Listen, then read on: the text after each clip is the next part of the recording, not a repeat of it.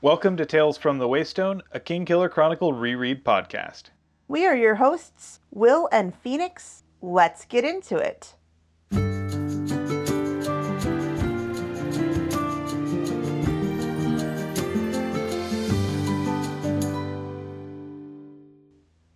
Welcome to Tales from the Waystone, episode 37, Riddle Me This, Riddle Me That, where we will be looking at chapter 72 of The Name of the Wind through the lens of riddles. Before we begin, a little description of our podcast. I'm going to try to do this fast for all of you who have listened to this 36 times before. Anyway, each week we will be examining a section of the book, The Name of the Wind, through a chosen lens and figuring out what we can take from the text to apply to our real lives. We will also take some time to explore models of practical wisdom from the text with an Aristotelian phronimos of the week.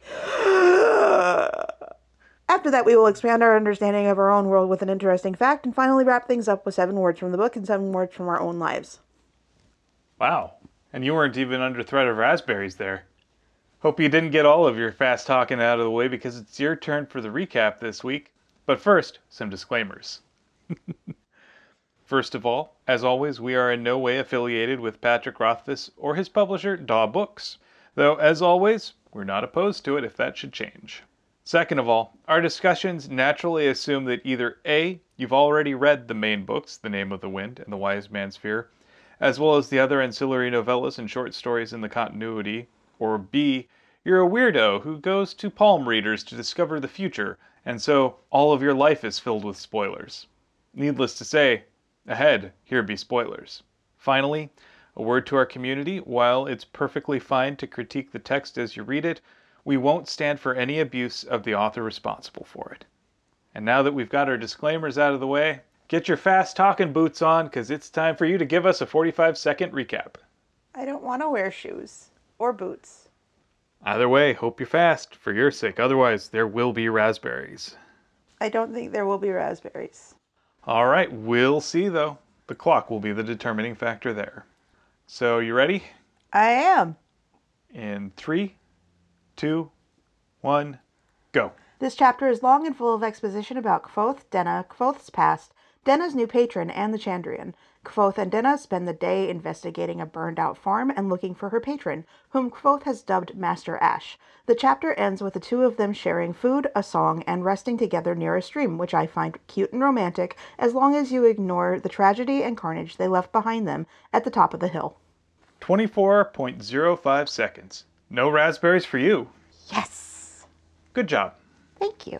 All right, so let's dive in. Shall we? We shall. So this chapter concerns the riddles of both Kvothe, Denna, and also the Chandrian themselves. We start with the obvious whodunit, who burned up the Mothin's farm? And then we also have other ancillary mysteries related to it. Why is Denna there? Why did Denna's patron send her there? Who the fork is Denna's patron? And what's his business in all this? And then there is that ever-present riddle about Kvothe's motivations. Namely, why does he care about all this? So, we kick things off with the barman in Traben trying to shake Kvothe down for the cost of care for Denna, which, I mean, that's pretty shady. Yeah, he complains that he spent money on bandages and a woman to watch over her, which is probably a little more like a guard than someone watching over her. Yeah. We also find out that the constable and the mayor were making themselves maybe a little too friendly, essentially trying to pump Denna for information. Yeah, in a way that sounds ooky and uncomfortable. Yeah, I mean, I can understand wanting to find out what happened at the farm since she's basically the only witness to a crime. But yeah, the way that they were going about it seems overly judgmental and... a little rapey. Yeah. So, Kvothe is worried that Denna is just going to disappear if he takes too much time to do anything, so he doesn't fight. He just gives the barman some money and goes outside and is relieved that Denna hasn't run off. It's a little reductive view of her, I think. I agree. They agree to go to the Mothin farm, hop a cart. We hear, I'm heading past Old Bororill, which is also the name of the chapter. We understand that Kvothe is just mishearing because of an accent or something, or it doesn't seem like the farmer that they hitched a ride from is enunciating. He doesn't seem to be terribly talkative to begin with. Or terribly happy to have these two kids right along with him. We get a lot of Denna and Kvothe dancing circles around one another and not trying to find out too much about one another, while still very curious about one another. And then we get a ton of 7-word sentences that are a bunch of exposition. If you ever had any theories that Patrick Rothfuss was in the pocket of Big Highlighter in an attempt to get us to buy more highlighters, this would be your evidence. Orange highlighter, to be specific. They talk about how Kvothe just found the note, how Denna realizes that it may have been silly to expect that he would use his window instead of his door to get into his room. And then we find out that, lo and behold, Denna is trying to make the mysterious stranger that came and talked to her while she was waiting for Kvothe into her patron. And we also find out that the patron-to-be is really just shady as Fork. Yeah, that is a little concerning. Like, if you get a job, and then as part of the hiring process, they put you through a whole bunch of elaborate tests that aren't spelled out as tests ahead of time, that's usually a red flag. And the ability to be secretive. I mean, I've signed an NDA to take a job before, but that's different, right? Right, but you can at least tell people, hey, I'm working on this thing and I signed an NDA. She is like, I will probably be beaten half to death with a cane if I tell you anything. Yeah. Either way, it does not lend confidence. Nope. Skipping forward just a bit, she refuses to tell Kvothe the name of her future patron, or her wannabe patron. And so Kvothe suggests that she just makes up a name for him. And she insists that he does it instead, which of course leads to Kvothe as a namer. There's obviously a lot of theories about the identity of this man. Kvothe initially is just saying random names, and he says Fedric the Flippant, Frank, Farran, Faru, Fordale. Now, one thing that we know about the Chandrian that we know as Cinder, his true name is Ferul. I think we're meant to draw that connection here. And then when the wind picks up a whole bunch of dust and leaves and a leaf lands in Kvothe's mouth, lo and behold, it's an ash leaf. And what's another word for ash? But cinder. So I thought that was an interesting little bit of foreshadowing. Now, part of me thinks that that's almost too easy.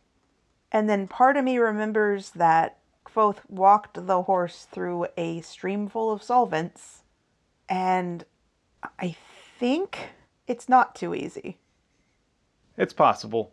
There's part of me that's really hoping it's more elaborate than that, but I think that if we had gotten the story in quicker succession, kind of the way that Game of Thrones is going, everyone has theorized all of this to death.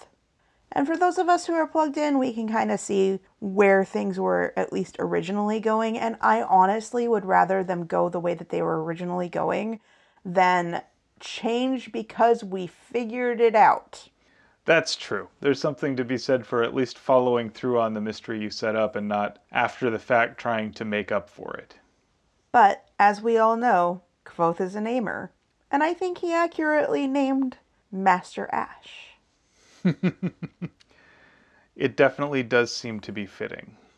Considering also that the Mothin farm has been burned, and both he and Denna wind up with ash in their mouth, not just from the tree.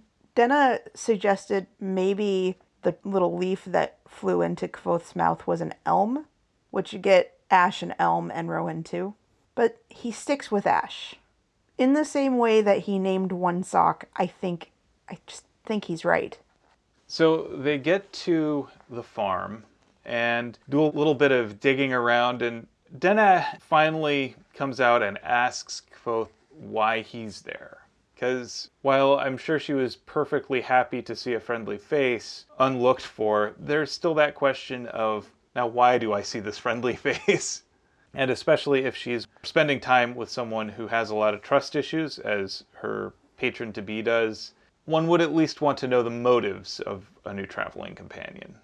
One thing that was really interesting to me is this is where we see Kvothe really confronting some of the trauma that he's dealt with in his life. And so I have some compassion here, even as he can't bring himself to actually reveal why he cares about the Chandrian.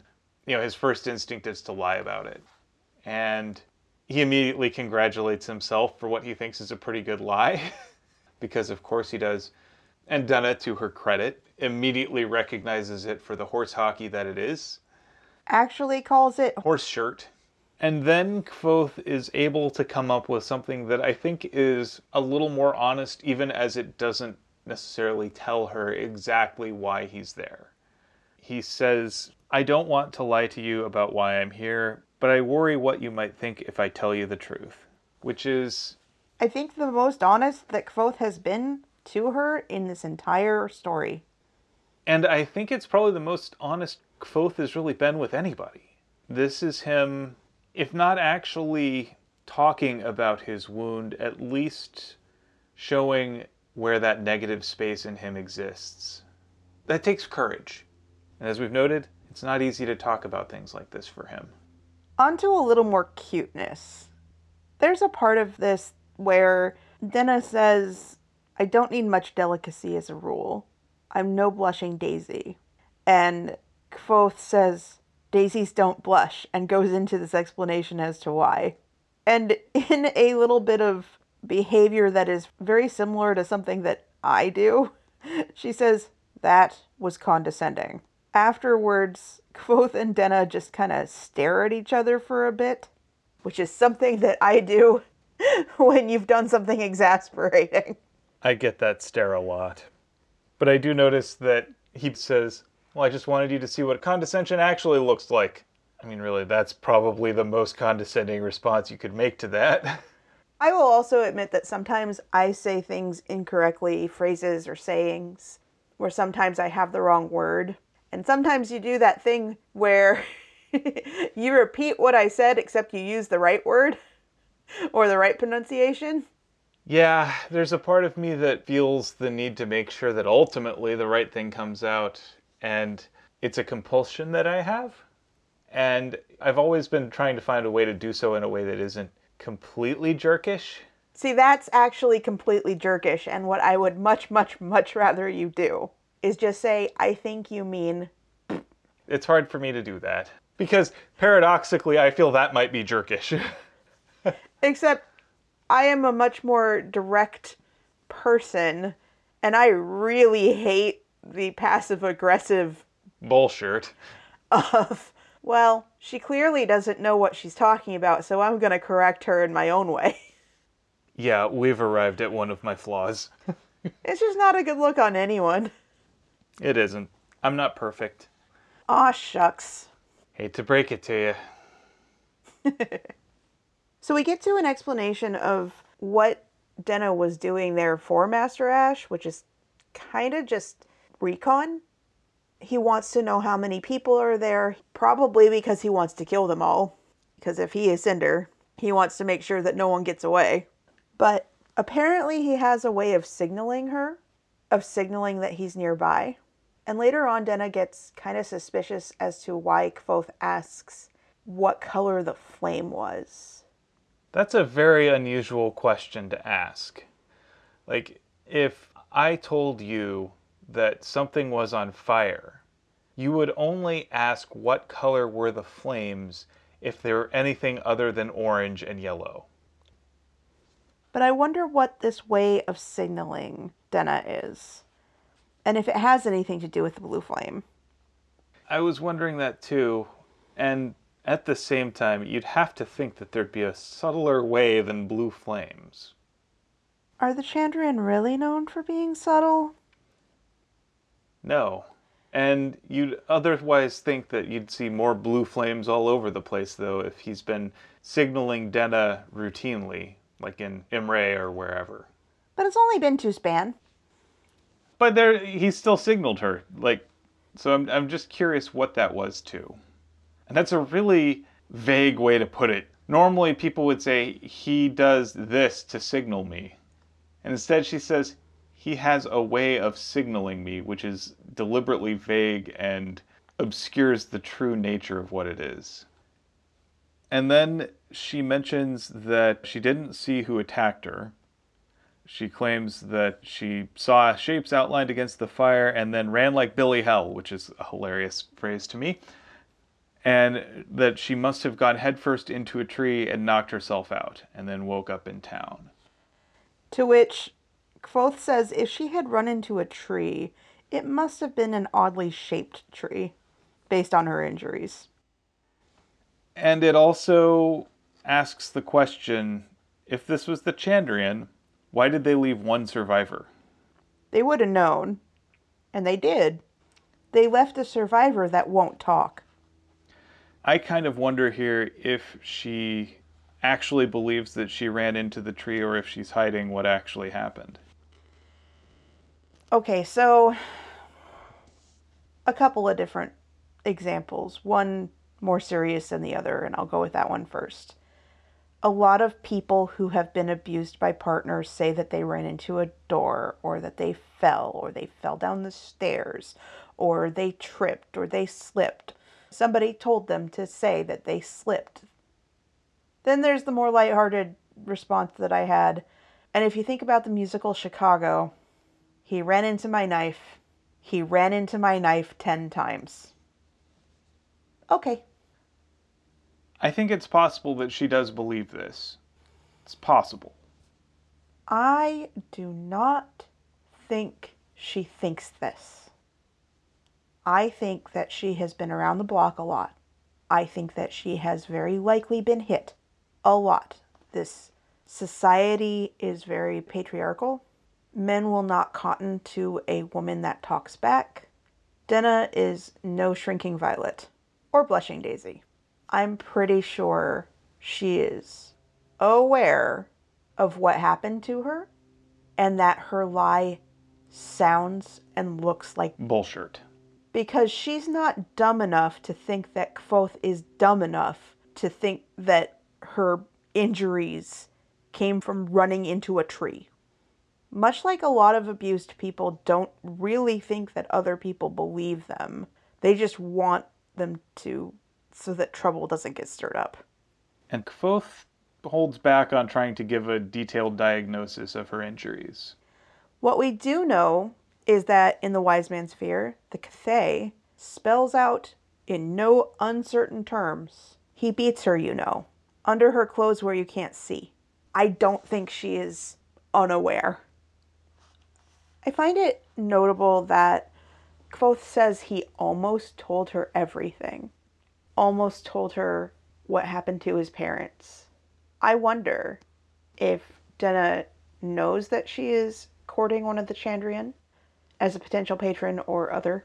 If she suspects, if her past included a run-in with the Chandrian and she is on a similar, if not the same trajectory as Kvothe.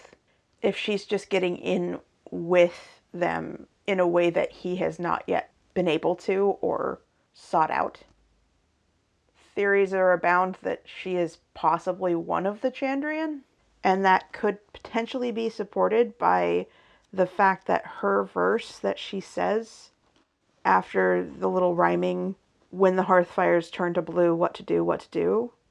Her verse is, see a woman pale as snow, silent come and silent go. What's their plan, Chandrian, Chandrian? She has been described as moon-like, so has Ari. And just earlier in this chapter, like even just a few paragraphs above, it describes her pale skin. So there's definitely some symmetry there, if nothing else. There is also a few instances that I highlighted about how she responds to the sun. She had her face tilted towards the sun. She was lovely as the moon, not flawless perhaps, but perfect. This little paragraph actually makes me want to head desk the book because, again, with the physical descriptions and caring more about what she looks like than who she is as a person, because Kvothe really doesn't know. We don't know what she is like as a person. But yeah, there's a bunch of little not so subtle references if you're looking for them to her connection with the sun or the moon, with her connection or potential connection to the Fae. I noticed that Kvothe mentions that she always appears unlooked for as far as he's concerned. He likens her to the end of the rainbow. He talks about how when he was a kid one time he went searching for it and got lost in the woods. And she kind of calls him on the Bullshit. of comparing her to a treasure. I thought that was pretty prescient, and I don't think Kvothe quite picks up on that. Specifically, he says there is much of the Fae in you as well. Meanwhile, as they're exploring the remnants of the farmhouse, they're discovering a few other details. For one, they find that all of the timbers are pretty well rotted away. They're more like driftwood than a fine piece of planking. And for someone who spent a lot of money on a foundation and a 2-story house in this setting on the top of a hill where they'd have to get the wood carted up, why would you cheap out on that? Yeah, that's really strange. That's not good building material, even if you're poor. And even as it looks like the fire was actually pretty narrowly contained, the fact that all of the planking in the home is so shaky means that it's not safe to go in the house.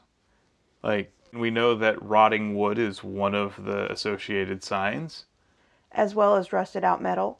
which they find when they go up to the water pump. So Kvothe just feels like he is missing something obvious. That there are a lot of signs that he's just not seeing. And there are.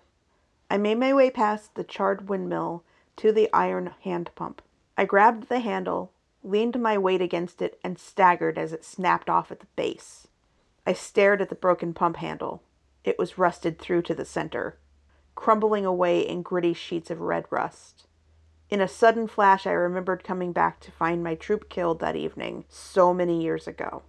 I remembered reaching out a hand to steady myself and finding the strong iron bands on a wagon's wheel rusted away. I remembered the thick, solid wood falling to pieces when I touched it. And he pretty much just falls down. Yeah, he kind of blue screens here a little bit, and Denna notices. You can tell that she's concerned for him, and she thinks that he maybe knows more than he's letting on. Which he does.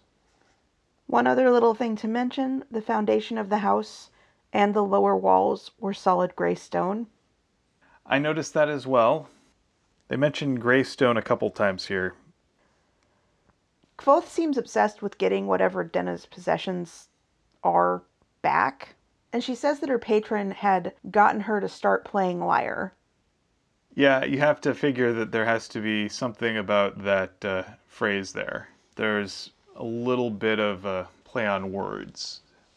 Meanwhile, of course, I think Kvothe's attitude towards this is as if he's in a 90s adventure game where you have to pick everything up that isn't nailed down and stuff it into your inventory because it'll be useful later. But he's not having much luck. Ooh, one other thing. Mm. How many strings does her lyre have? 7 strings. Same as a lute. 7. Given to her by who we assume is one of the Chandrian. 7. 7 strings, 7 words, 7 Chandrian. Kvothe, by way of trying to, I guess, compliment her, says, "It's just that your voice deserves better accompaniment than a lyre can give you." You can take that many ways. Mm-hmm. It's, I think, his way of subtly trying to say that she can do better than Master Ash, and also probably saying that she can do better than him. If he's that astute. At this point in the story, I don't think he is. But maybe he speaks true, even as he's not aware of it. Agreed. So, to reiterate, we have our 3 verses of the children's song about the Chandrian. When the hearth fire turns to blue, what to do, what to do. Run outside, run and hide. When your bright sword turns to rust, who to trust, who to trust. Stand alone, standing stone. See a woman pale as snow, silent come and silent go. What's their plan, what's their plan? Chandrian, Chandrian. Dun, dun, dun! So now Denna knows that Kvothe is looking for the Chandrian. And I do really wonder if she is going down those rabbit holes herself. You know, if I were to start studying under a professor who avoids daylight and cringes at the scent of garlic and covers up all crucifixes in sight, I might jokingly think that he's a Dracula. Especially if all of the mirrors are gone from his home. Yeah, that would be really strange. And then if people started dropping dead and being mysteriously exsanguinated, I might make joking reference about this, even as in the back of my mind, Dracula. I note how many times Kvothe asks, "Who do you think killed these folks? What do you think happened?" And she just doesn't answer. Yeah, I mean, if someone were to ask me, student of someone who is mysteriously Dracula-esque, who exsanguinated these people, and I, who am studying under someone who is mysteriously Dracula-esque, listen to that, there's going to be a part of me that's thinking, well, obviously he's the Dracula. But I don't want to be the one to say that. But if someone else were to say that it's probably your Dracula-esque professor, I would be like, I know, right? And there is a little bit of that, okay, so I'm not crazy. And they both find, I think, a little bit of validation in that. Also, I like the sentence, "I'm not a good touchstone for judging your sanity." Which means she's seen some Shirt. They look at each other and ask, "Do you feel crazy?" To which both of them say no. So that's either a good thing or a bad thing? Well, I mean, it's like if you ask someone if they are lying, they will say either yes or no. And if they are lying, they will say no. And if they are not lying, they will also say no. This is getting dangerously close to a reference to The Labyrinth, which I know you are not doing, for you hate that movie. Correct. Because you hate whimsy. I do. You hate the never-ending story. Yep. You basically want to Sure. shit on my childhood. No. I just don't like those movies. They continue on, try to find any possible signs of said Master Ash somewhere nearby that Denna assumes has to be nearby. She doesn't want him to be dead. I don't know why. He seems to have something of value to offer her. What it is, we do not know. We can also tell that their efforts at tracking are kind of half-hearted. Yeah. I mean, both just is like, I remember a few things about woodcraft. We're just going to kind of faff around in the woods here for a bit, and then we get tired. That's pretty much what happened. Another one of those interesting questions. Was there any similarity between this wedding party and my troupe? Someone's parents have been singing entirely the wrong sort of songs. And we actually know from having read this before that one of the wedding gifts was a form of pottery, I can't remember exactly what, that has hieroglyphics almost depicting the Chandrian in some form or fashion. Getting just a little too close to the real part of that story. And it's kind of weird that they tracked it down at a wedding as opposed to earlier in its chain of custody. You'd think that it would be more expedient to kill a few people than half of a town. Yeah, like a few accidental deaths here and there, that wouldn't necessarily raise suspicions, but a giant blue flame explosion? Now, it could be explained away by the fact that it took multiple instances of talking about this thing before it got the attention of the Chandrian. That's possible. But they're not known for doing things sensically or efficiently. No, they want you to leave them alone. They can't get you to leave them alone if they are subtle. They want what every IT person wants, to be left alone. They're just sitting there trying to watch videos on YouTube and shoot the breeze, and instead someone keeps calling them. And breaking their computers. And so then Kvothe does ask what songs Denna sang, and her answers are Penny Whistle, Come Wash in the River, Copper Bottom Pot, and Aunt Emmy's Tub, which I kind of want to hear now. I know. We have to have the series. I want the series. I want Lin-Manuel Miranda to write all of these songs. He was supposed to. I want it to happen. Damn it. In the words of the philosopher Jagger, you can't always get what you want. But if you try sometimes, you'll find you get what you need. Thank you, Mick. Anywho, I think the best part of that is at a wedding? I mean, it's like if someone requested Closer by Nine Inch Nails at a wedding. Actually, I'm going to say that it's probably less like that and more like if someone asked for a song that was full of innuendo. Because let's be very, very, very clear.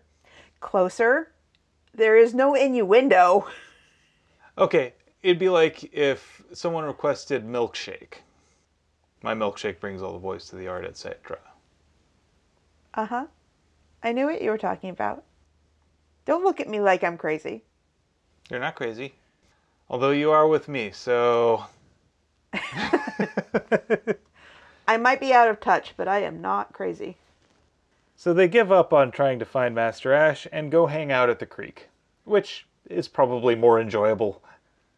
I find it interesting that Kvothe mentions the storybook clues we hope to find once again failed to show themselves.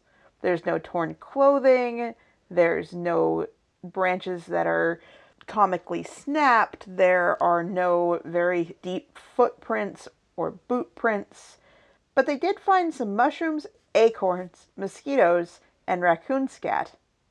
That's kind of the trifecta right there. So again, with the references to if this was a story, she would have gone off and bathed in the river or the creek, and Kvothe would have been called to rescue her from whatever little creature was nibbling at her toes, and they would have had a little tryst and all of that jazz. But this is not a storybook story. And so Kvothe does not pursue her in any way that is untoward. They wash their faces off and they eat an apple in a really, really cute way. I gotta say, this is actually kind of adorable. And it's really sweet in a way that is like, oh, you are still just a kid, aren't you? Because they shared an apple, passing it back and forth between bites, which is close to kissing. If you've never kissed before. And it's a very chaste thing overall. But there's this sweet ending of Denna sang for him. And it was a verse that he had never heard before. Which, going back on, of course Kvothe knows every single song and every verse that could ever be in every single song. But I will not repeat it here as she sang it to me and not to you. I will keep it to myself. And I think that that's really sweet and lovely. But I want to know what it is. Because I think it might actually have some clue as to what the heck this whole chapter boils down to. Before we're done, are there any bits and pieces that we could delve into on our behalf, on the behalf of the reader, on behalf of our listener, that you would like to expound upon regarding Master Ash and this tragedy at Barrow Hill?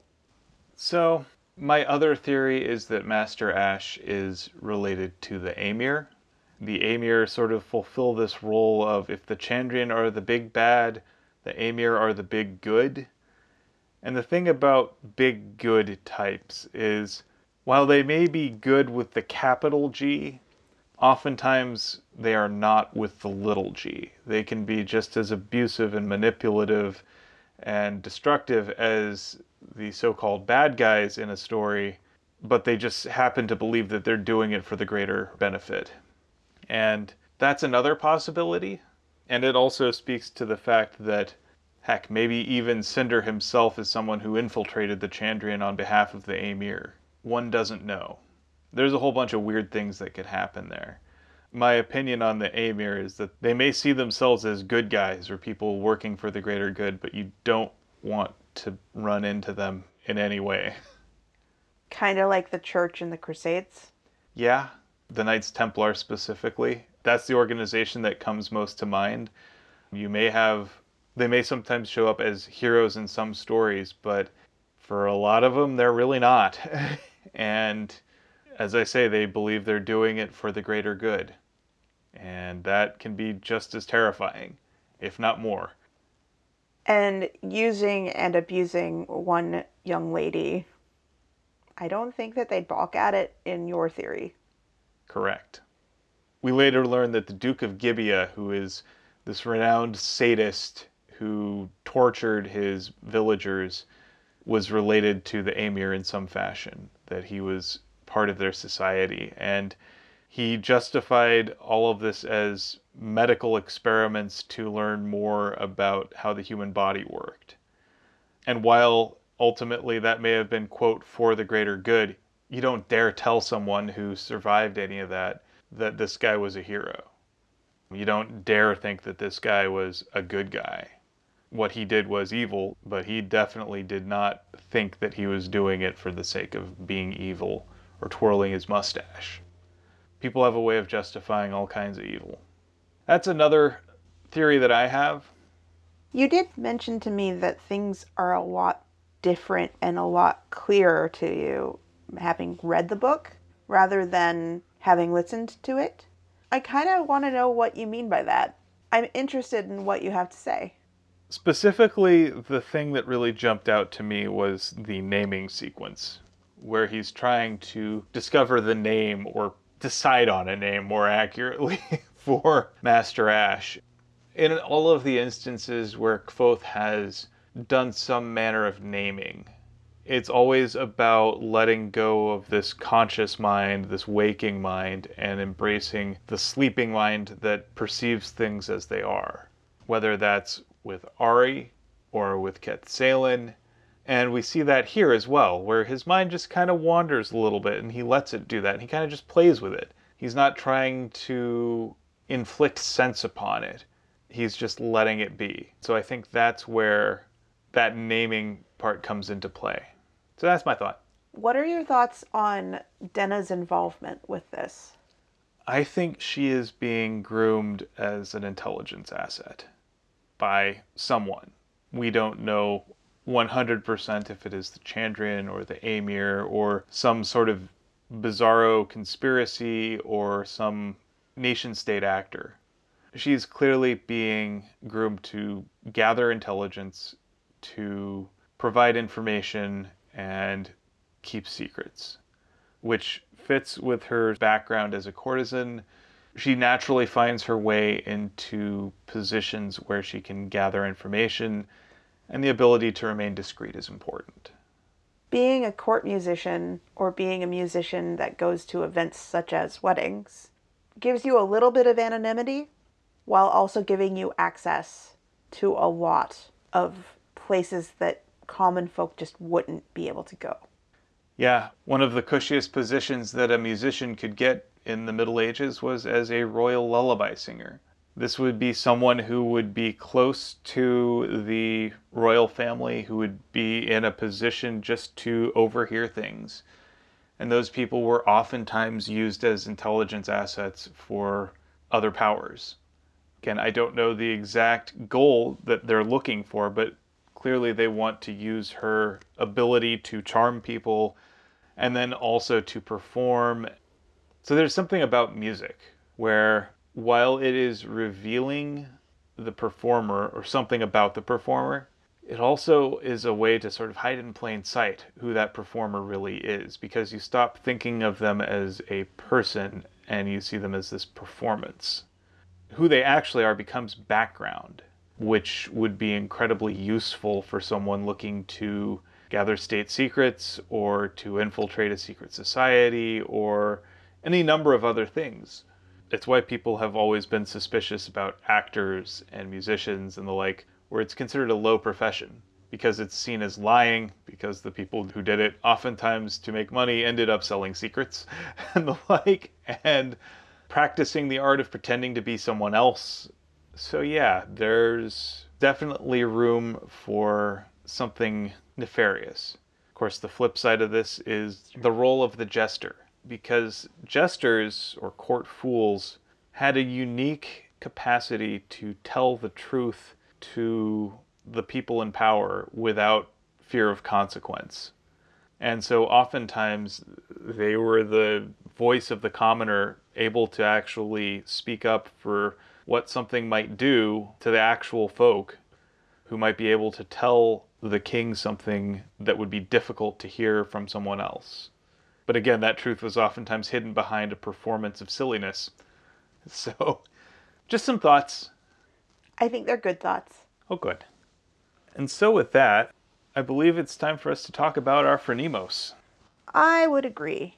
However, before we get into that, I would like to extend a request to our audience. If you have any theories, if you like ours, if you like other theories that you know of, if you have suggestions for ways that you'd like us to delve into Master Ash's identity or why Denna was even there. This is a very theory-heavy episode and a very theory-inspiring chapter. We would enjoy hearing what you have to say. And if you think that we are full of Horse shirt. Please let us know. Absolutely. And as always, we're also collecting Bat Country theories for our Patreon-only Bat Country Theory podcast. That'll be coming out on the equinox, which is September 22nd. And we know that the time is a little short at this point. I think that this one comes out in the middle of September-ish. It's being recorded in August, and I am bad with dates. But I think this might be your last chance to message Will at Teppish on Twitter. It's Teppesh. And let him know some of the theories that you have that encompass the amount of book we have gotten through thus far. Operators are standing by. Operators are Will. Yes, they are. Don't send them directly to our Tales from the Waystone Twitter, because that is me, and Will wants to shock and awe moi with his insane theories. We'll be playing a game where she'll have to try and guess whether it was a theory from the fan community or one that I just made up on the spot.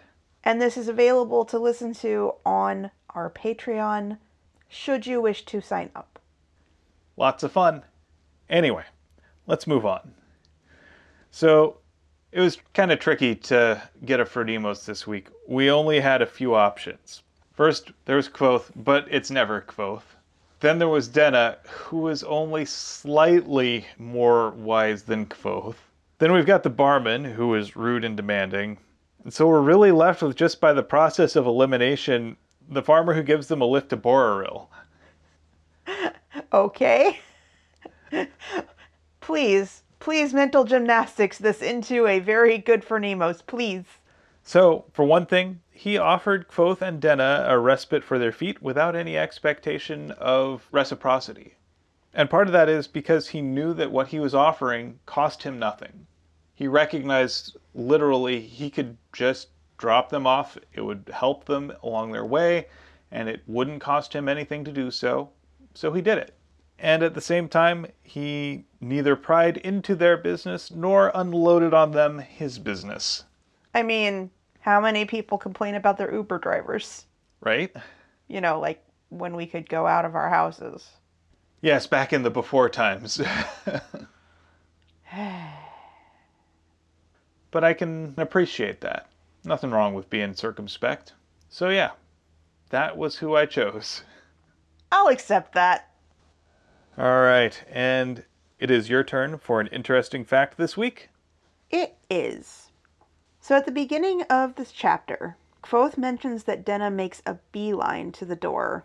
And that kind of got me wondering, what are the origins of that term? So as it turns out, according to the Oxford English Dictionary, the noun beeline does not refer to the zigzag patterns of bees that they take from flower to flower, but rather a straight line between 2 points on the Earth's surface, such as a bee was supposed to instinctively take in returning to its hive. Simple enough. So, researchers have confirmed through observation that bees do tend to go in a straight line back to their hives when they've got nectar to bring home. But the researchers were stumped as to how the bees knew so accurately where home was. There are debates about whether they navigated by the sun, or if they have a mental map, maybe electromagnetics, or some other method. Current research does tend to support the mental map theory best, and to support their theory, or to test their theory, a lot of researchers, I guess, have anesthetized bees so that they become disoriented and can't actually navigate by things like electromagnetics or the sun. And they still go home. Poor little bees. And they have little to no difficulty in doing it. Interesting. There's also a competing theory about the etymology of said beeline noun, saying that it's the bees going from their hive to their food source. However, researchers believe that the reason that the bees can go directly to their food source is because other bees who come home have told them where to go. So, you have managed to bridge both etymology and entomology into a single fact, and I found that charming. Thank you. So yes, I'll give it to you this time. Even though it was a little bit light? No raspberries for you. Aren't you happy? Quite. Excellent. And with that, it's time for us to share our 7 words. This week I've got 7 words from the book. You have plenty to choose from. Oh, I am spoiled for choice. Like you, I was just going through it like crazy, and it was literally just like you could put your finger down anywhere on any given page and find a 7-word sentence if you looked for it. So here's what I've been able to find. Just a small sampling of the ones I found. I'm sure there are many more. When did you leave it for me? I just haven't used the window lately. Silly of me to assume you would. How do you know he's a gentleman? Just make up a name for him. You don't need to go over there.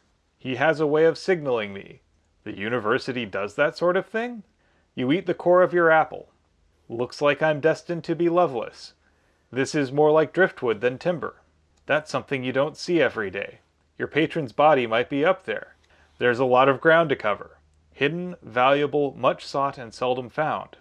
You're never where I look for you. You appear all unexpected, like a rainbow. I'm out of sorts all the time. It gives us a place to start. Maybe later I'll sing for my supper. I could really do with a drink.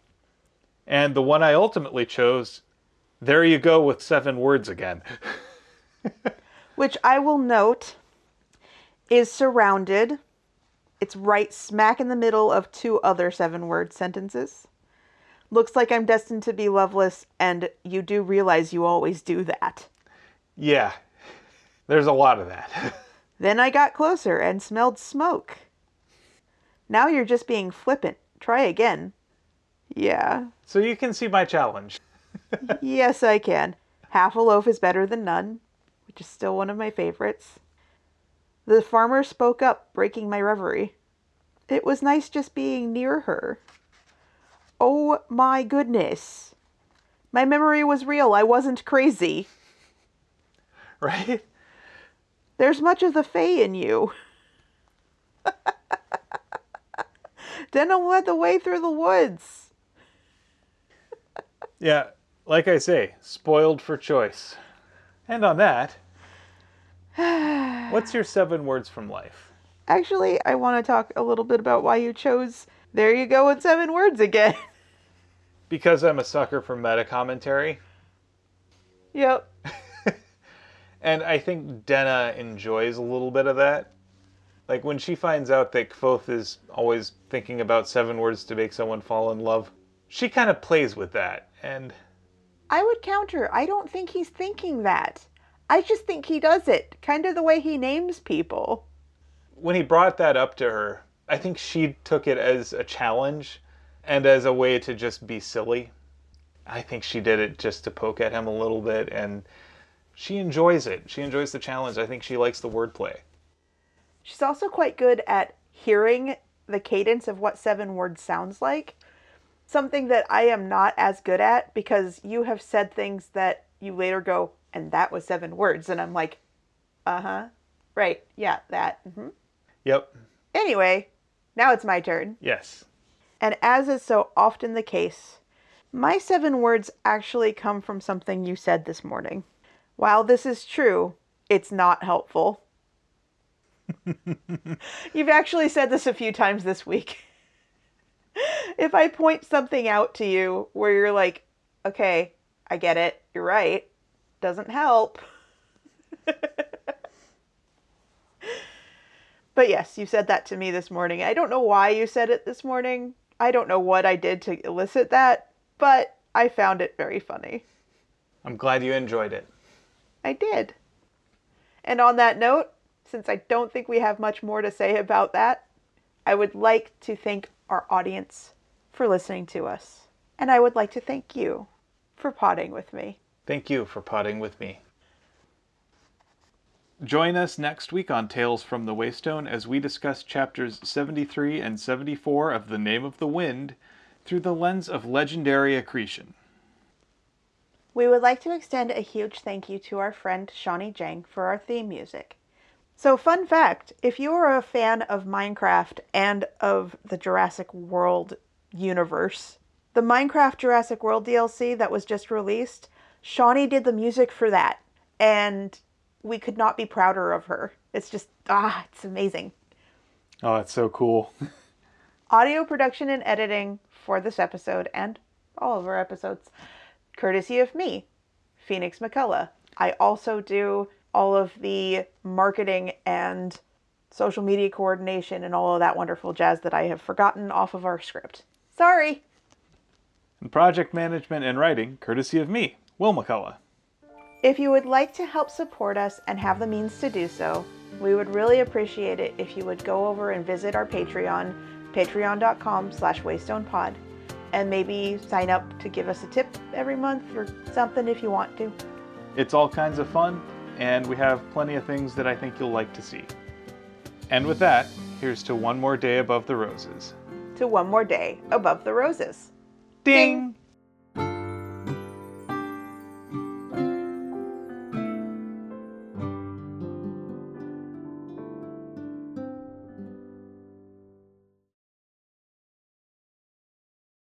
This is not a thing we do right now. Oh, I was like, did I say something wrong? No, you're doing something wrong. Why are you doing this? I don't know. We don't ding until the end, and this is not the end. This is not the end, Bear. What fork? Watch fork.